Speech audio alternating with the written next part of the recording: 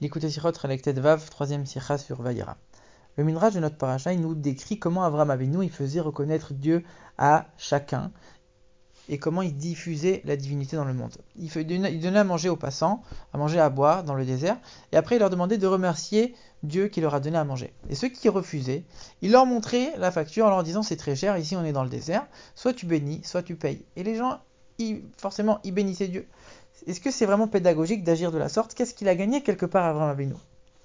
Alors on sait que le Rambam il explique qu'un juif il a toujours la volonté de faire ce que Dieu lui demande, même quand c'est caché par plein de Yetzirara un peu autour, mais à l'intérieur il a son âme divine qui veut faire ce que Dieu il veut. Mais est-ce que c'est vrai pour n'importe quel passant dans la rue?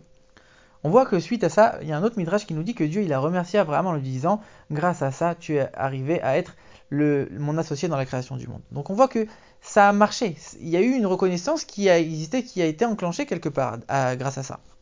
Le Rabbi nous prend plusieurs exemples pour comparer un petit peu à cette histoire en nous disant que quand les explorateurs ils sont rentrés de leur visite d'Israël, ils ont dit on ne pourra pas monter en Israël. Et Moshe leur a dit ok, maintenant pendant 40 ans vous allez rester dans le désert, vous allez mourir ici. Tout de suite ils ont dit bon d'accord, on va monter très bien et on va réussir. Alors, en vérité il fallait briser un peu, encore une fois, leur Yetzirara, leur carapace et faire en sorte que leur véritable identité se dévoile. Pareil pour la Mishnah de Pirkei Avot qui nous dit que tous les jours, il y a une voix céleste qui sort du ciel et qui dit « Malheur à ceux qui n'étudient pas la Torah ». C'est pas du tout pédagogique. Normalement, il faudrait encourager les gens à étudier, leur expliquer à quel point c'est beau, à quel point c'est grand. Comment on peut juste maudire ceux qui n'étudient pas? En vérité, encore une fois, ici, un juif, profondément, il a son âme divine, qui est attaché à Dieu, qui a envie de faire ce que Dieu il demande. Et quelque part, il n'y a pas besoin tellement de lui expliquer. Il sait qu'il faut le faire, il le ressent. Il faut juste lui rappeler de temps en temps.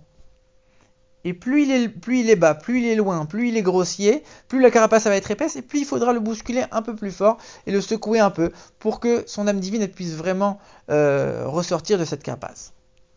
La même histoire avec Rabbi Elazar Rabbi Shimon. Il croise un homme dans la rue qui lui dit bonjour Rabbi, et lui il lui dit mais qu'est-ce que tu es moche? Est-ce que chez toi tous les gens ils sont aussi moches que toi? Et lui qu'est-ce qu'il lui répond? Il lui dit écoute, c'est Dieu qui m'a créé, va te plaindre à l'artisan qui m'a fait. Tout de suite après il s'est excusé. Mais l'histoire, on la comprend pas quand même. Comment c'est possible qu'un sage de cette envergure, il voit un homme dans la rue, il lui répond même pas bonjour. Il lui dit, mais regarde comment t'es moche. C'est pas possible. En vérité, l'explication elle est la suivante. On parle uniquement de la laideur spirituelle. Il lui a dit, regarde, t'es tellement loin, t'es tellement grossier, t'es tellement engouffré dans la matérialité du monde. Comment c'est possible? Secoue-toi, réveille-toi. Tout de suite, qu'est-ce qu'il a fait? Même s'il s'est un peu énervé, l'homme, il lui dit, mais regarde, il y a un Dieu. D'ailleurs, c'est ce Dieu qui m'a fait. Et s'il m'a fait, c'est pour un but. Donc, même s'il lui a fait un reproche, mais tout de suite, ça a réveillé en lui une certaine conscience et une certaine reconnaissance de Dieu. Et il n'aurait pas pu avoir ça si Rabbi Elazar, il n'avait pas un petit peu secoué, un petit peu bousculé quelque part. Une autre histoire que le Rabbi ramène pour comparer encore. Quand le Rabbi Rachab, il est devenu Rabbi, il y a un homme qui est rentré dans son bureau pour lui demander des bénédictions. Et le Rabbi lui a dit, écoute, je suis désolé, je peux rien faire pour toi. L'homme il est sorti et il s'est mis à pleurer à chaudes larmes. Et le frère du Rabbi Rachab, le Razo, il a vu, il a dit mais qu'est-ce qui se passe? Il lui a dit le Rabbi il m'a pas donné les bénédictions. Alors il est rentré dans le bureau de son frère et lui dit comment c'est possible de faire souffrir un juif à ce point-là? Il vient pour que tu l'aides et toi tu le fais pleurer comme ça, comment c'est possible? Le Rabbi Rachab il l'a refait rentrer et il lui a donné la bénédiction. En vérité, avant, tu n'étais pas apte à recevoir la bénédiction. Spirituellement, ça allait pas. Tu ne méritais pas de recevoir. Mais comme maintenant tu t'es brisé, tu as prié, tu t'es rapproché de Dieu, et tu as enlevé toute la grossièreté de ton cœur, maintenant tu es devenu apte à recevoir cette bénédiction à présent. Donc tout ça, tout ce concept, en vérité on le sait déjà, ça marche pour un juif qui a une âme divine, et finalement il y a juste à réveiller cette âme divine qui est un petit peu encrassée par plein de choses autour. Mais il y a juste à la dévoiler. Est-ce que chez un non-juif qui n'a pas cette âme divine supplémentaire que le juif a, qui n'a que l'âme humaine, est-ce que c'est la même chose?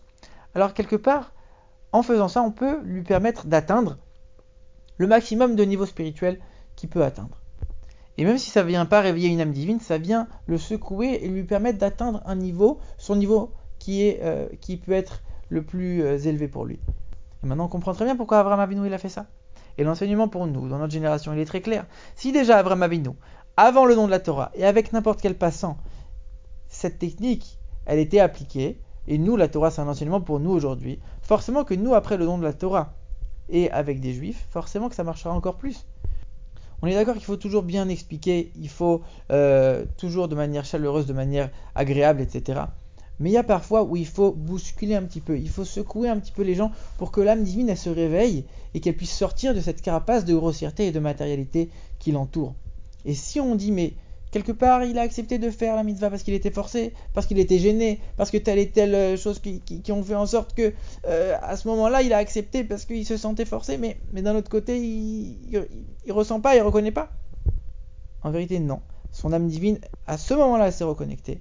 Et une mitzvah entraîne une autre, on ne sait pas qu'est-ce qui arrivera demain, et c'est comme ça que la connaissance de Dieu sera diffusée dans le monde entier, et que Mashiach pourra arriver très bientôt.